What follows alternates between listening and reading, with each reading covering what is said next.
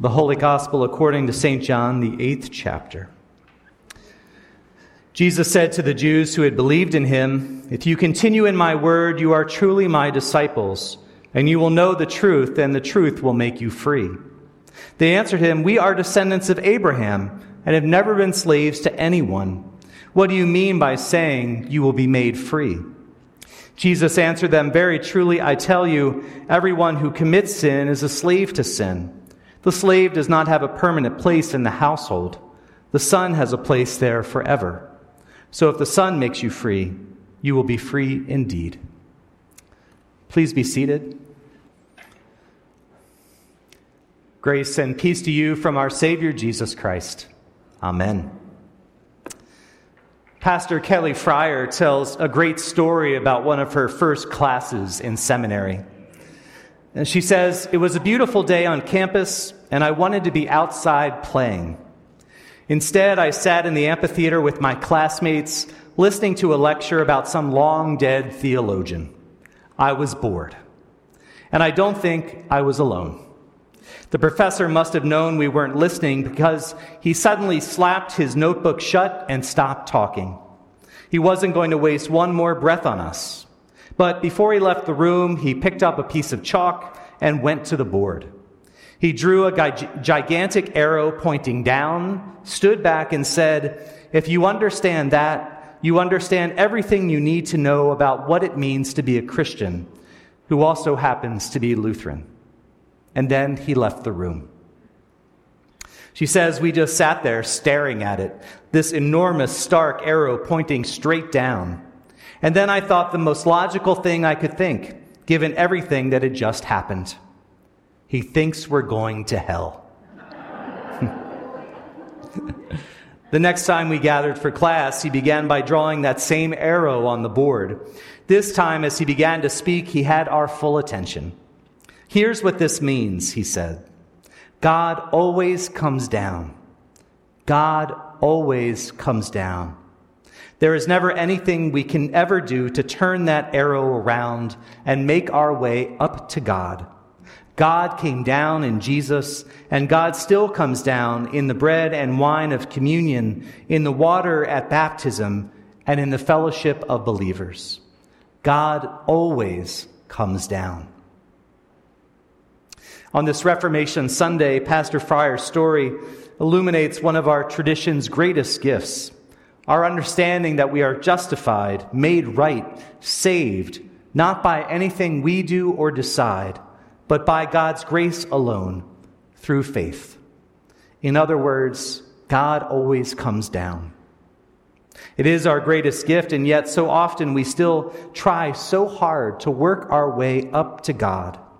Knowingly or unknowingly, consciously or unconsciously, we think and act as if our faith were a game of chutes and ladders. Do you remember chutes and ladders? Did you ever play that game growing up or play it with kids? The game is played on this board that is divided into 100 boxes, 10 across and 10 up. And the idea is to work your way from box number 1 at the bottom to box number 100 at the very top, where there is this blue ribbon that says winner on it. And in the course of the game, if you're fortunate enough to land on a ladder, you fast forward up the board toward the goal. However, if you are unlucky, you land at the top of a chute and you slide somewhere back down below.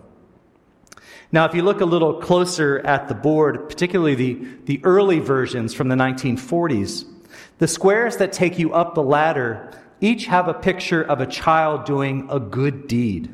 And at the top of the ladder is a reward. For instance, if you mow the lawn, you get to go to the circus.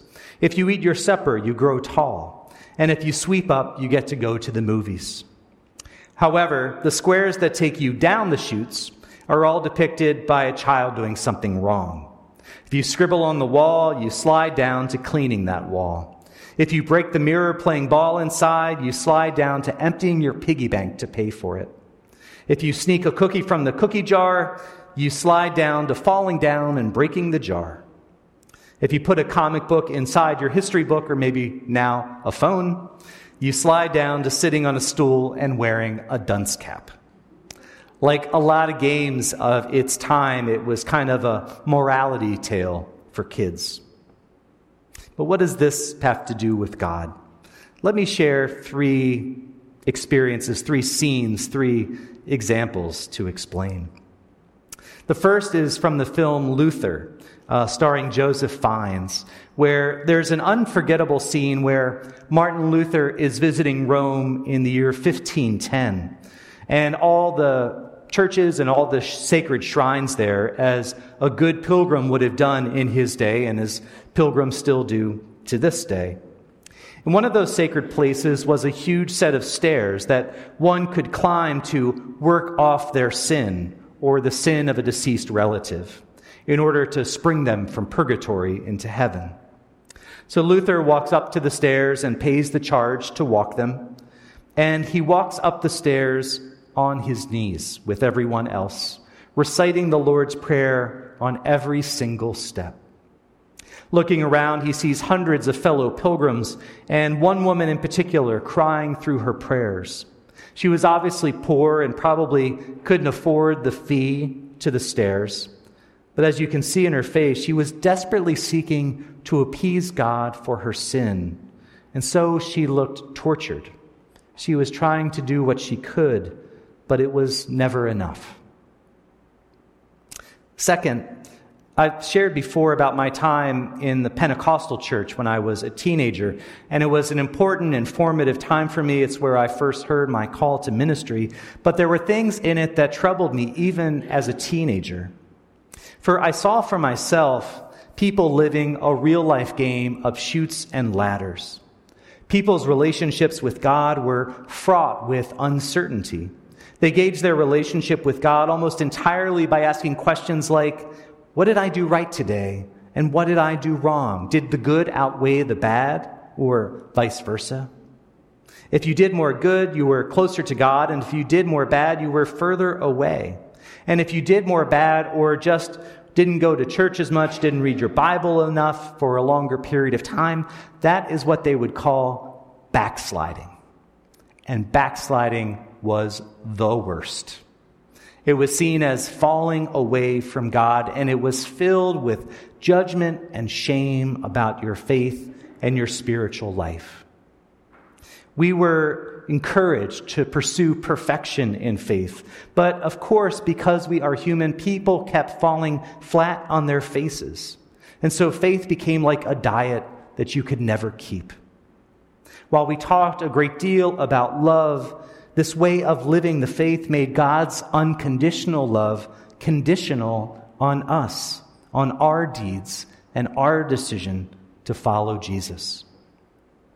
I remember going back to that church after being in divinity school for a year or two, and one of the folks there asked me, "Are you still in love with the Lord?"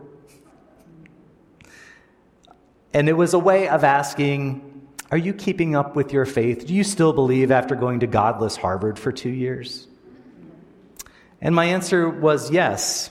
But what I wish I had said was yes, but more importantly, God is still in love with me. Third, I remember one time sitting outside of a hospital room, talking to someone about their loved one who was critically ill. And the situation had brought this person to a crisis of faith. At this most critical point, they felt that their faith was fading, and they felt that God was fading away along with it. They felt that they were either letting God go or pushing God away with their doubt. And they asked me if this was so. And what came out of my mouth, thanks to the Holy Spirit, was that God's presence with us does not fluctuate with the relative strength or weakness of our faith. God's presence, God's faithfulness, rests solely on God's unfailing promise to be our God, no matter what. God isn't there less when we believe less. God isn't there more when we believe more.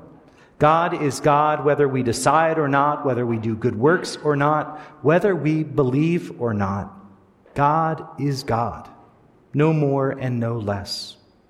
God is loving and forgiving and full of grace, and God has decided to be our God, Through Jesus' death and resurrection, which we are immersed in through our baptisms, God has claimed us as God's own, and nothing we can do or think or believe can change that. The point I'm trying to make is that the same thing that Luther saw in those women's eyes on the stairs and countless other believers in his time, we still see today in others and sometimes in ourselves. And it is insidious. It preys on our need to be in control, to keep the score, to know where we stand in relation to God and others. Most everybody believes that their faith is not strong enough.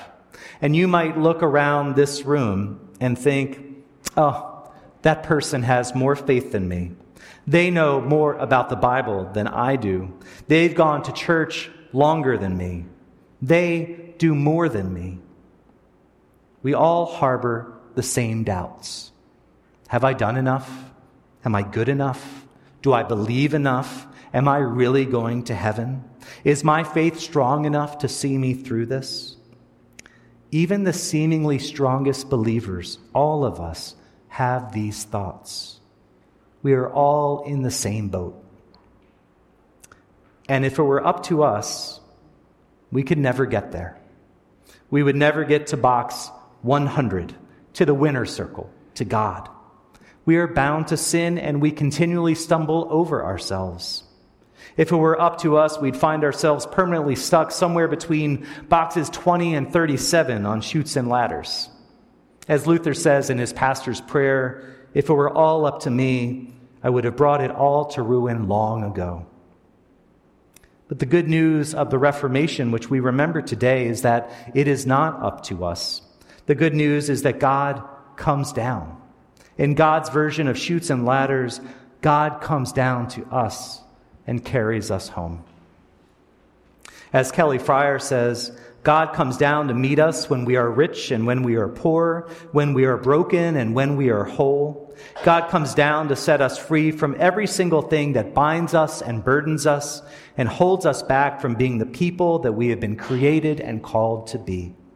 God comes down to set us free from sin and death and the power of evil.